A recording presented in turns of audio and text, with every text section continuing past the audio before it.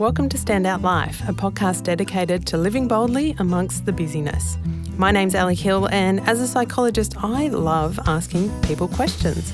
And I thought, what better way to do this than to get the people I admire into a studio to share their stories. This podcast is our corner of the world where all of us can dive deep into what it takes to live a standout life. Emigrating from England with her family at the age of 13 cemented adventure into what was to come for the life of today's guest, Lindsay Rogers. Lindsay is the co-founder and managing director of creative agency Cello, and I dare you to say that name without a smile on your face. At the age of 25, Lindsay left her dream career to go forth and build the company that she could never have dreamed of. Cello works with small and large organisations, fast-growing startups and government departments to create and build brands of tomorrow. In 2015, Lindsay won the Telstra Young Business Women of the Year Award for New South Wales, and in 2017 was recognised in Forbes 30 Under 30 in media and marketing. Absolutely fascinated by the way that we communicate, the way that we share and the way we influence, Lindsay shares what has surprised her about being in business, how she continues to navigate her role as a leader in a growing team, and she also shares very openly some of the tips on how she looks after her own health and her mental health, particularly in a busy world and in these moments where we can all feel a little overwhelmed. Down to earth and someone that you'll definitely want to share a coffee with, please soak up the warmth that absolutely exudes from Lindsay Rogers. Lindsay, it is fantastic to have you in the studio. Thanks for having me. Look, there's quite a few things I want to jump into with you. You're a managing director of your own business called Cello, which is short for a cheeky hello, which is a fantastic brand name. And I'll get to asking the question of where that came from. Now, I understand the impetus to start your own business came because you were working for another company and had been going towards the pathway of acquiring a portion of that company, or at least being a part owner, and that didn't come off. And then there was, I guess, this opportunity to go, well, what do I do now? Can you remember and even describe for us that moment of thinking about, what if I went out on my own? Or what if I started a business? People often say to me, do you think you always had this want to start your own business? And I think for me it grew. I don't think there was a day where I woke up and thought, now's the day. It was kind of the small bits all became the big piece. But yeah, I was in this buyout with my old boss. So I'd worked in the company for 5 years and had grown it, diversified it, rebranded it, moved offices, hired new people, and it was a really good business. And so I had a business advisory company come in and value the business and put forward a proposal to him. And he was on board. Everything verbally was all good and happy days. Put it forward, and 48 hours later, he came back and via his lawyers and said, actually, I've changed my mind. Don't want to sell anymore, which was a really devastating time for me. I was just turned 25. I had poured 5 years of my sort of early career into this business, and I'd put all my eggs in the one basket. That was going to be my future. I wanted to buy in 51%. I'd sort of grow it. I had a plan. And I think it was a really humbling time because it was kind of stopped dead in my tracks and what am I going to do here? And I'd always sort of toyed, my parents had said to me over the years that, would you ever start your own business instead of buying someone else's? But it was that moment then I sort of had to decide whether or not I would do it. And so I called up a couple of clients that I worked with at the time who had become friends and said to them, I don't know, I'm thinking about, do I go and get a job? Do I start my own thing? And they said, well, you'd be silly not to. You've got not very much to lose at 25. And so, yeah, I called up Tris, who's my business partner and our creative director, and we went for a beer that night and I sort of said, what do you reckon? I think there's a gap for an agency somewhere between a really small boutique, few-person company and the large agencies. And I think content's changing. I think brands are looking at through the line rather than just TV or just a digital offering. And I think it's a great opportunity for us. So we launched 3 weeks later. Wow, there you go. Obviously, that's when things start to align. I mean, it's so interesting, as you say, investing 5 years of your life into what was going to be the pathway forward. By the sounds of it, it's that 51% acquisition, was that always the plan throughout those 5 years? It was the plan. So my boss, he wanted to retire and I was at the start of my career. So it was sort of quite a complementary, he had a great out and I had a great in. And I think while I was in that mindset, for me, I was inheriting the frameworks, processes and people to start, the business from the next day. And I think it's, in hindsight, best thing that could have ever happened. And I'm not sure if I would have had the courage to go out on my own. Probably not, if I was going right down to the path of wanting to purchase what I already knew. And I think that's human nature to go, well, this is what I know it works, it's proven, as opposed to the high risk, high reward but high risk alternative. And so it all happened pretty quickly. They got someone new on board and I left, went to India, which is cello in Hindi means cello, like let's get moving, let's get going. And I heard the word and thought, I really like the immediacy, but it's an approachable word. And then someone said, it's like a cheeky hello, which is so the way we run our business. Like, let's have a chat, let's see, let's explore, rather than it being a formal process. Even the way you say it, the way you enunciate it, you can't help but to smile through it. And I love that sense of that meaning of let's get going, let's get into it. And it sort of brings the two together, the cheeky, fun, cheerful, but we never wanted to be seen as therefore flippant, airy and not delivering on time. And so it sort of bridges the gap where we're approachable, but we, absolutely keep our word. And one of our values is say what you mean and mean what you say, that we deliver on everything that we promise. So it sounds like some of that work in those 5 years, thinking about where you might take that business and as you were going down that path, you're almost laying the groundwork anyway for a business, whether it was that one or whether it was a new one, as opposed to kind of coming in and starting fresh, which I think a lot of people, when they think about when they start a business, you're really starting from that framework. Tell me, from the beer 2-3 weeks later, what happened throughout that time, and were there any kind of doubts or what am I doing going through your mind? 100%. I think, the 5 years I was there with the previous employer was the most phenomenal foundational time for me. And, being able to run a general manager of a business at 25, I mean, absolutely there was personal responsibility and I pushed myself to step up. But the opportunity he gave me to grow and learn and also all of the failure, I remember when times got tough or when, people moved on from roles, being able to iron out my my communication style and my approach to business during those years. I think it undoubtedly allowed us to grow quite fast when I launched Cello. So the 3 weeks following, they were sort of a bit of a blur. I went off to India to kind of eat, pray, love, find myself. My business partner went in 3 weeks or less. I was like, no time like the present. That's right. Tris, he went off to the Philippines for a wedding where he was with a bunch of friends. So we started chatting about a name and, looking on all the handles and IP Australia, like, can we actually trademark this thing? And we had 500 plus names. Each day we'd send through more, and we're actually going to be called Ali and Ixox, which are the names of my two imaginary friends when I was a kid. But the more we got into Ixox and how to spell it and IXOX and people not being able to pronounce it, it just seemed a bit tricky.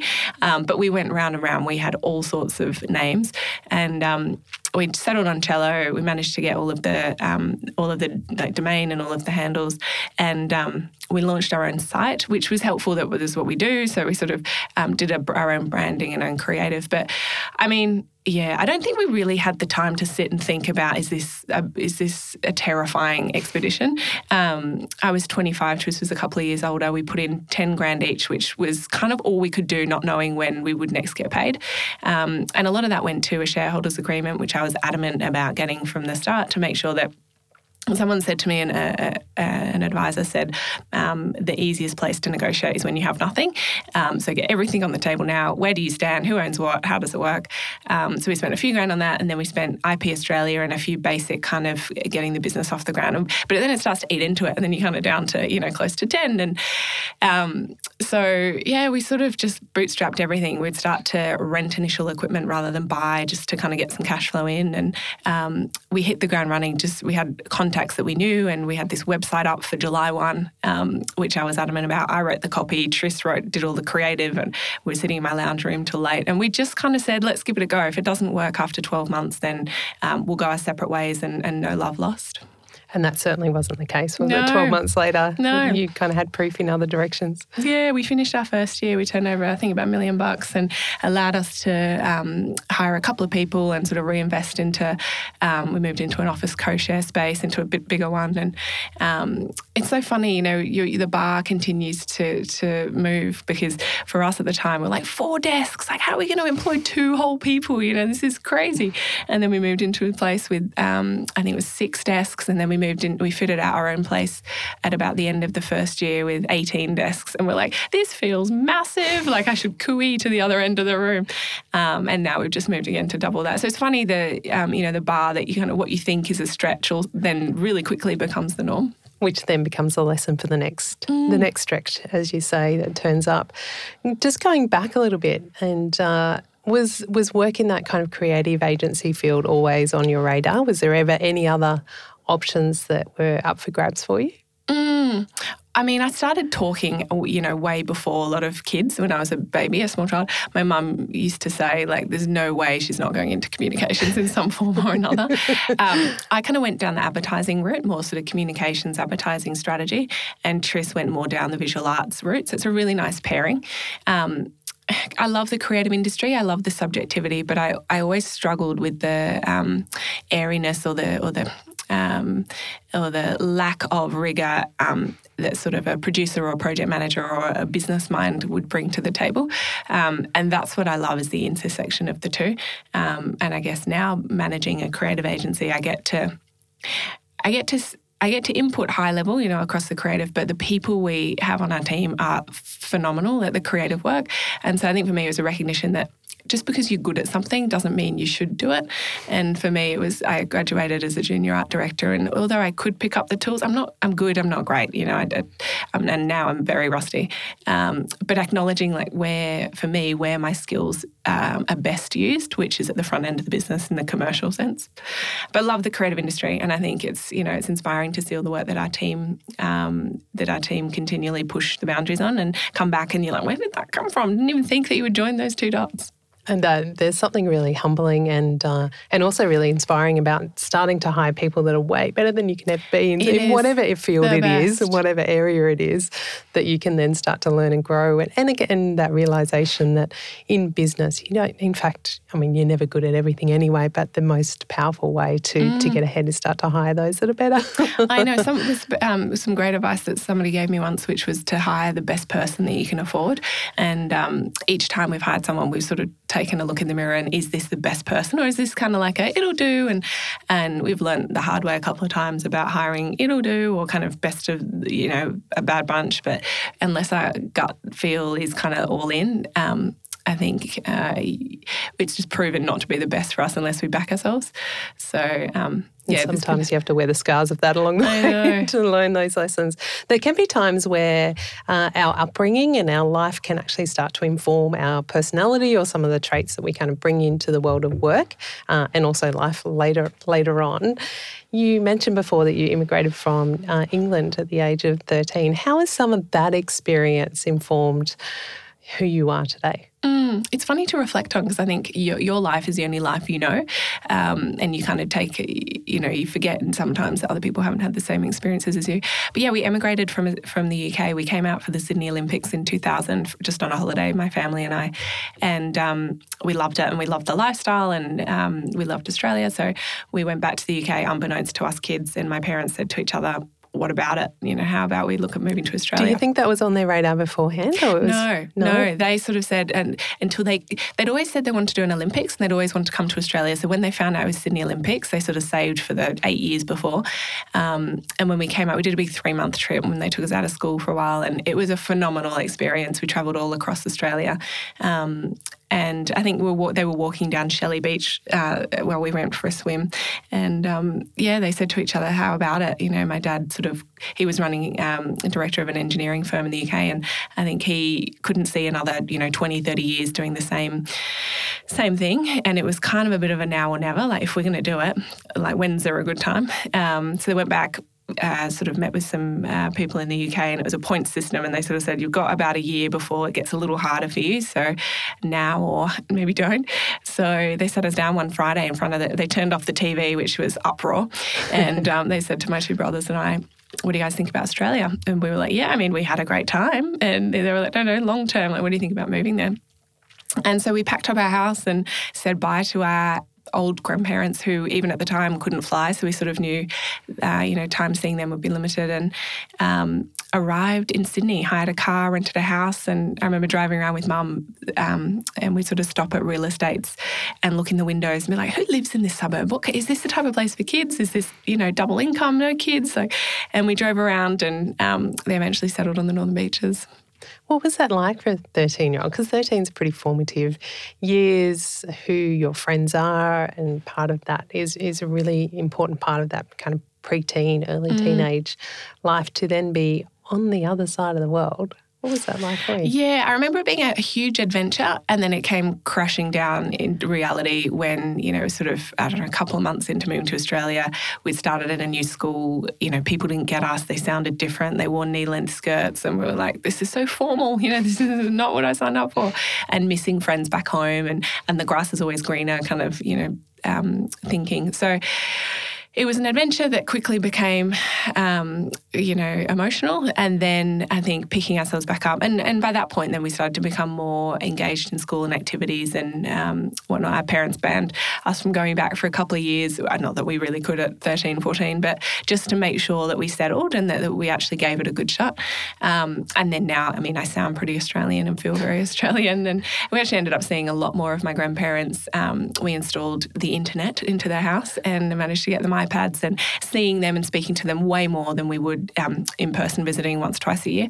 So, and my granddad, this is the best thing you've ever done, and being able to see you guys live the life, and amazing for them as older people to give us the please go and live your lives kind of approach to life. And my mum is incredibly adventurous and optimistic, and I think them setting the scene that this was a lifestyle choice, and they've kept the word. My dad leaves work at 5 o'clock every day, and they go and walk the dog on the beach, and it's kind of it's a real shift for our whole family, which has been really positive. It's fascinating to me, just around that adventure, and obviously there's some of that trait and sense of adventure that your parents had that obviously is part and parcel for you and your brothers as well. Where are some of those seeds, I guess, shown up for yourself in this adventure of business and work, and where you're at now?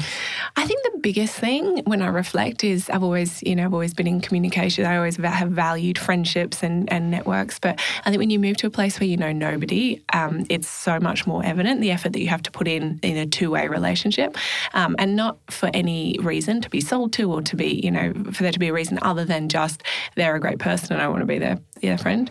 And so I've built a phenomenal group of friends and network and community here and it spans multiple states. I've got a really great group of friends in Melbourne and in Brisbane and the Gold Coast.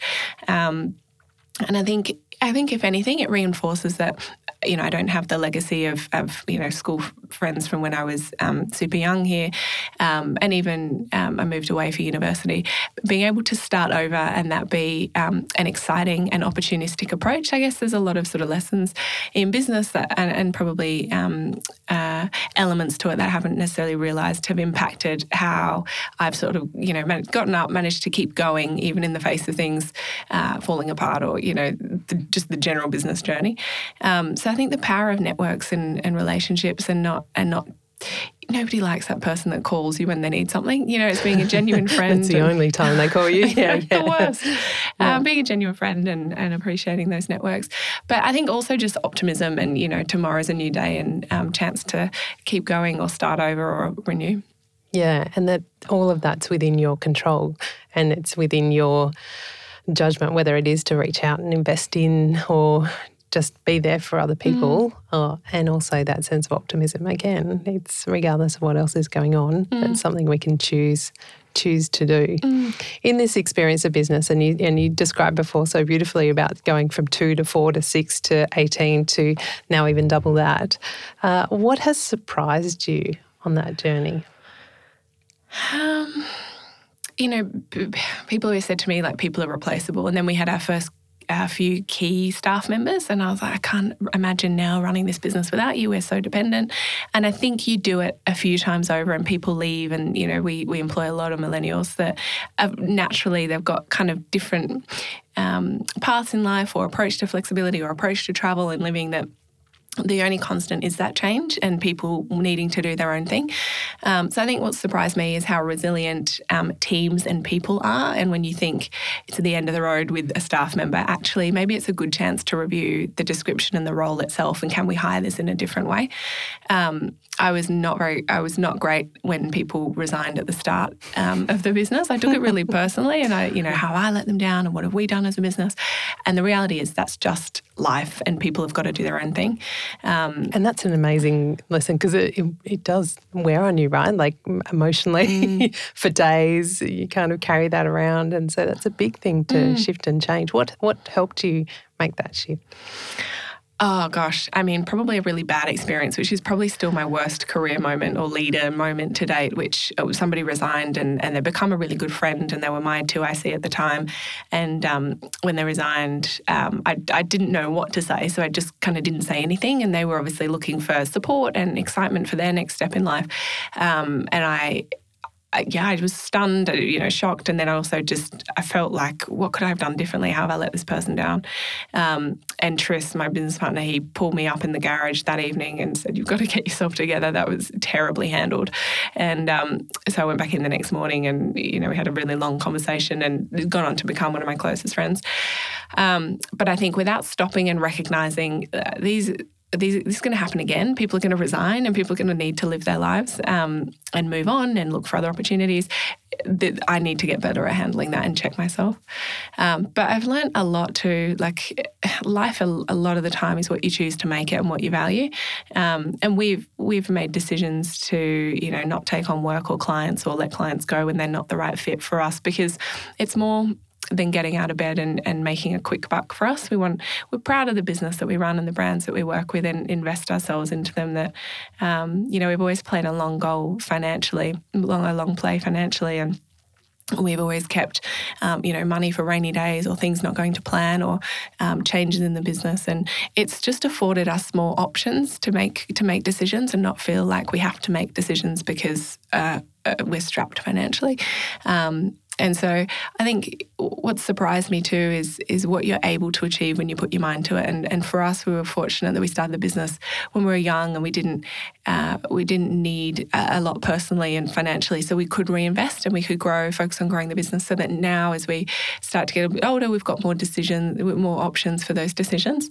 And we don't have to take on a piece of work, a client or a person out of a bad place. We can sort of make those decisions from a better place. So there's been lots of learnings and things we've decided over the years. But I think playing the longer game for us has definitely been the better play. I love that sense of it's almost investing in the freedom of the future, whether it comes to choices or decisions that you want to make, never knowing what's around the corner.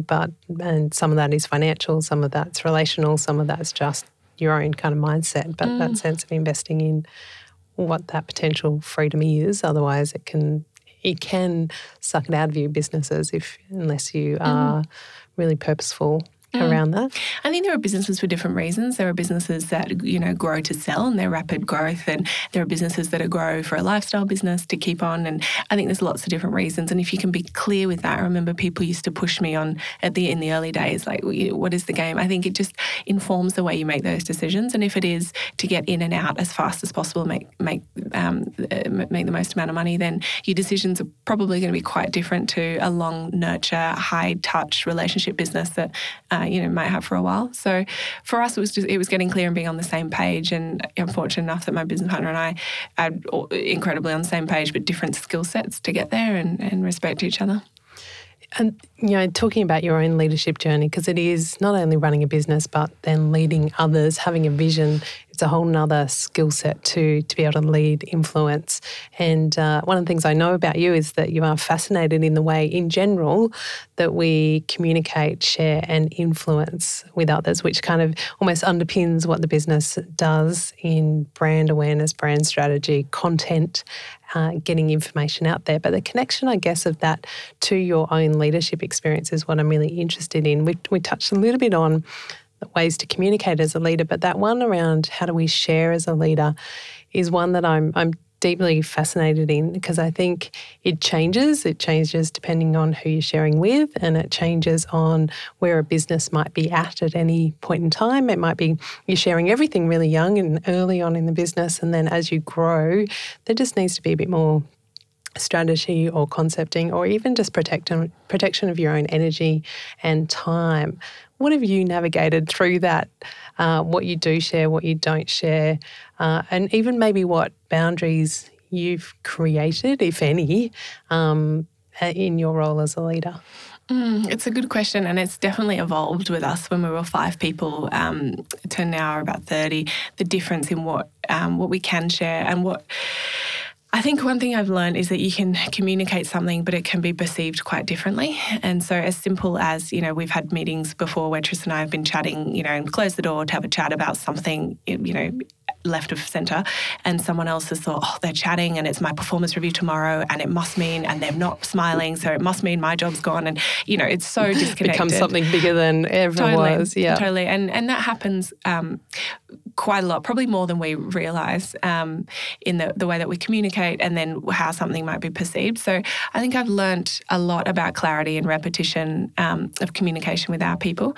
I think what we choose to sort of say and how we say it, we are more aware of it these days in terms of we've got a really great management team and share more sort of visibly with them than the whole organisation, and sort of not on a need to know, but sort of how relevant is it to somebody's role and to the stage of their career or life that they're at in a work context. I'm a pretty open book and will share to some degree most things.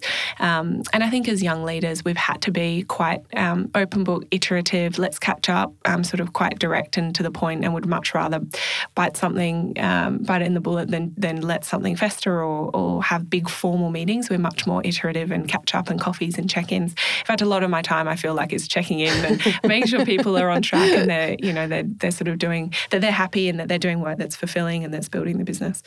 And then you do it can feel like that's not the real work, and yet it actually really is the real work. Throughout the day. Yeah, we've just integrated 2 teams recently, and just making sure. I think you can plan on paper how something might integrate and do all of the inner workings, but until you're actually having conversations and imparting and bringing people together and connecting, it's the human stuff that makes people feel like they belong and that they're part of the same vision.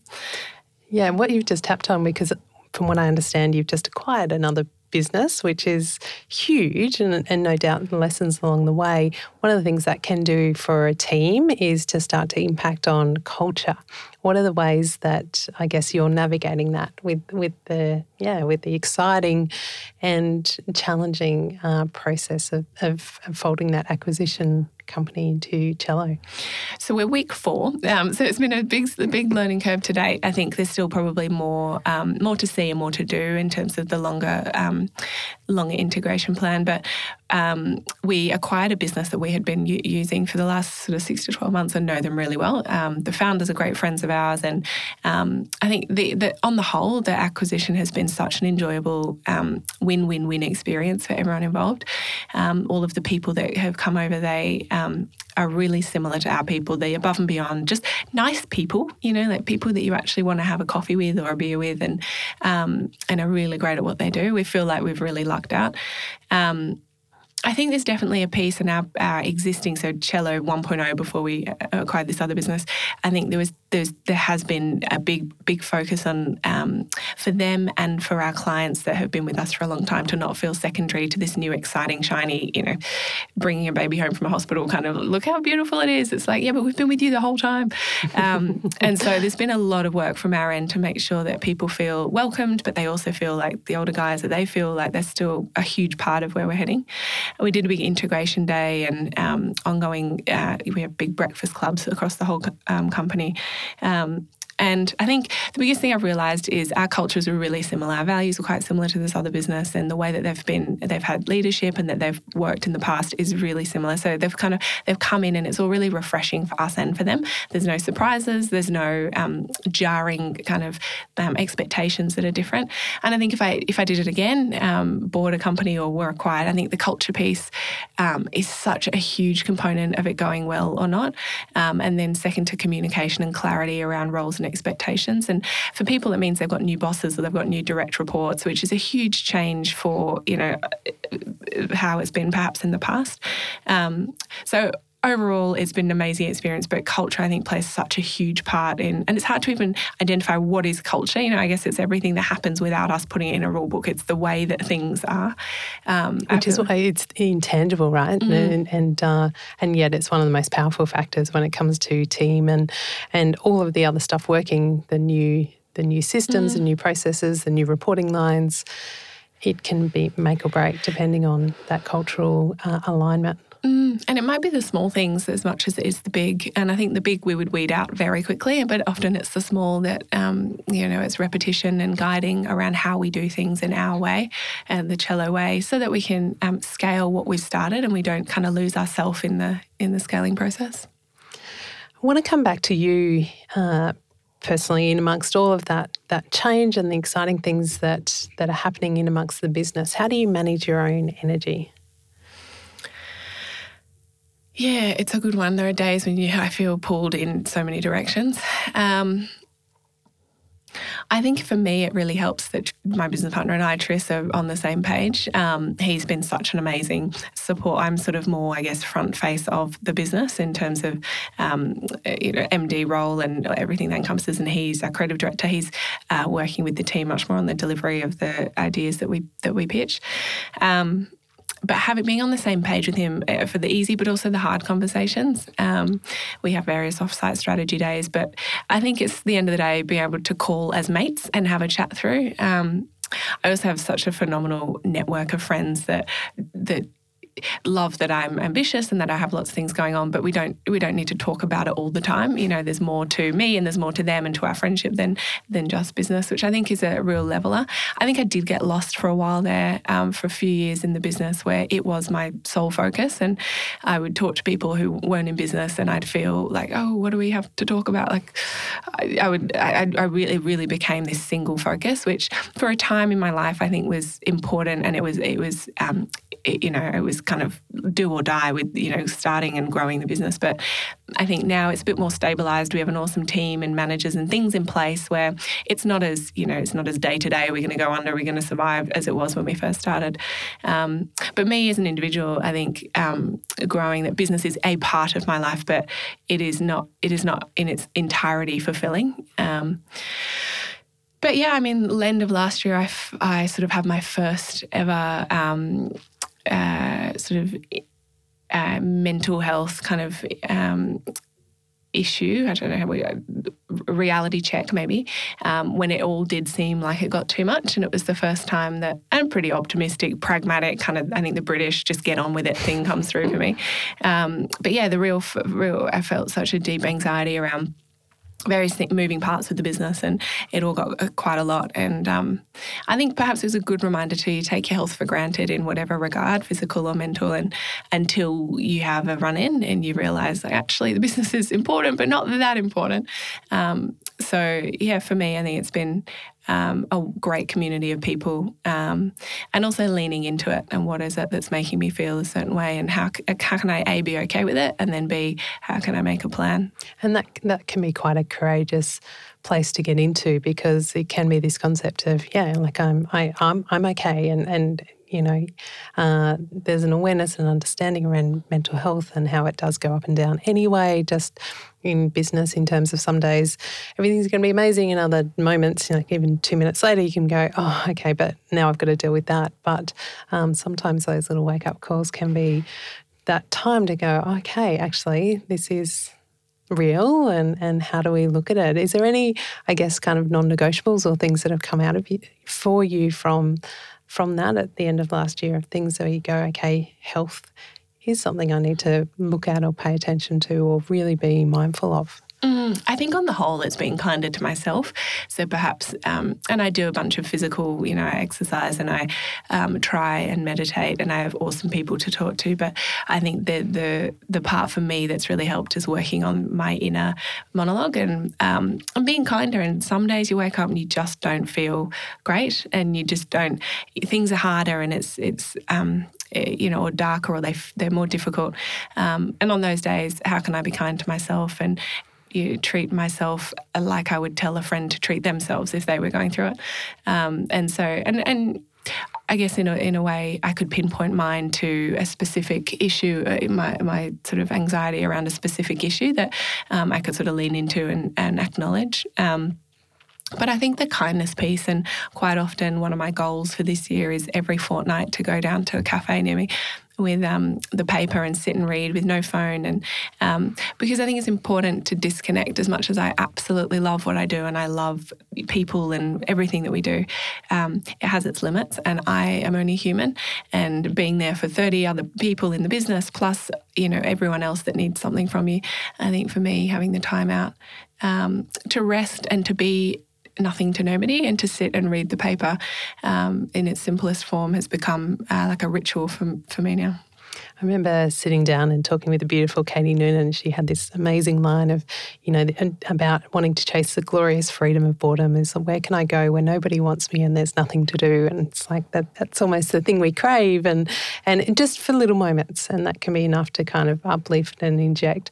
That sense of kindness is a part of who you are. You also, I know, have a real heart to giving to organisations and charities and even through your business do a lot of work with organisations and charities. How important is it for workplaces to have that outlet for people to be able to be global citizens? I think for us, we have a lot of people under 35 that want to work somewhere where it's more than just the work itself, that it's the why and it's the purpose. And I guess as leaders, Tris and I want that inherently in our business, not in a tokenistic way where we have, and it looks different for everyone, but for us it's not, we do a charity day a year, although that's awesome. For us, it's how can we build it into our business model and how can we utilise what we have in our hands, which is, branding, design, content, communications that we do really well to benefit these organisations so that other people that are really great at building a well or, doing the work on the ground so that they can do more of what they're good at. And so we work with we don't even treat them exactly the same as any other fee-paying client. The work that we take on, we make sure we deliver it. And it ranges. We've done a bunch of stuff in mental health through to Cancer Council, to work overseas, to work in Australia. And I think it's because I was saying before, Tris and I don't run the business just for the dollar. For us, it's much more about creating meaning. And, our tagline at work is creating meaningful content. How can we bring the meaning and why are we even here? Why are we having this conversation and what are we trying to achieve back to, in the same way to the nonprofits that we work with? So it's a more inherent, it's just who we are. It's just our heart for what we do, more so than it being an explicit, activation or something that we do here and there. Beautiful. And it might tie into my last question to you, which I want to come full circle. So the name of this podcast is called Standout Life. When you hear that term, what comes up for you? What does it mean to live a standout life? For me, I've always said I was single for a long time and I dated people and it just never quite worked. And I met my current boyfriend now and we both really connected on this idea of living a big life. And I think most people would say about themselves, I want to live a big life. And it looks very different from person to person. But for me, I never want to live with any regret or leave any stone unturned. I travel a ton. I've had some amazing experiences, but life is what you make it. And so for me, living a standout life is to push yourself and to go to sleep. For me, to go to sleep every night with a well-rested mind. So I've given today my everything. Beautiful. Lindsay, thanks so much for your time. Pleasure. If you've enjoyed today's episode, then there's every chance that you might also enjoy reading a copy of my book called Stand Out, a real-world guide to get clear, find purpose and become the boss of busy. You can grab a copy by heading to my website, www.alisonhill.com.au. If you liked what you heard in this episode, I'd love it if you could take a few moments, pop over to iTunes and give this podcast a quick rating so that we can continue to share these conversations with people around the world. As always, I'm Ali Hill and this is Stand Out Life.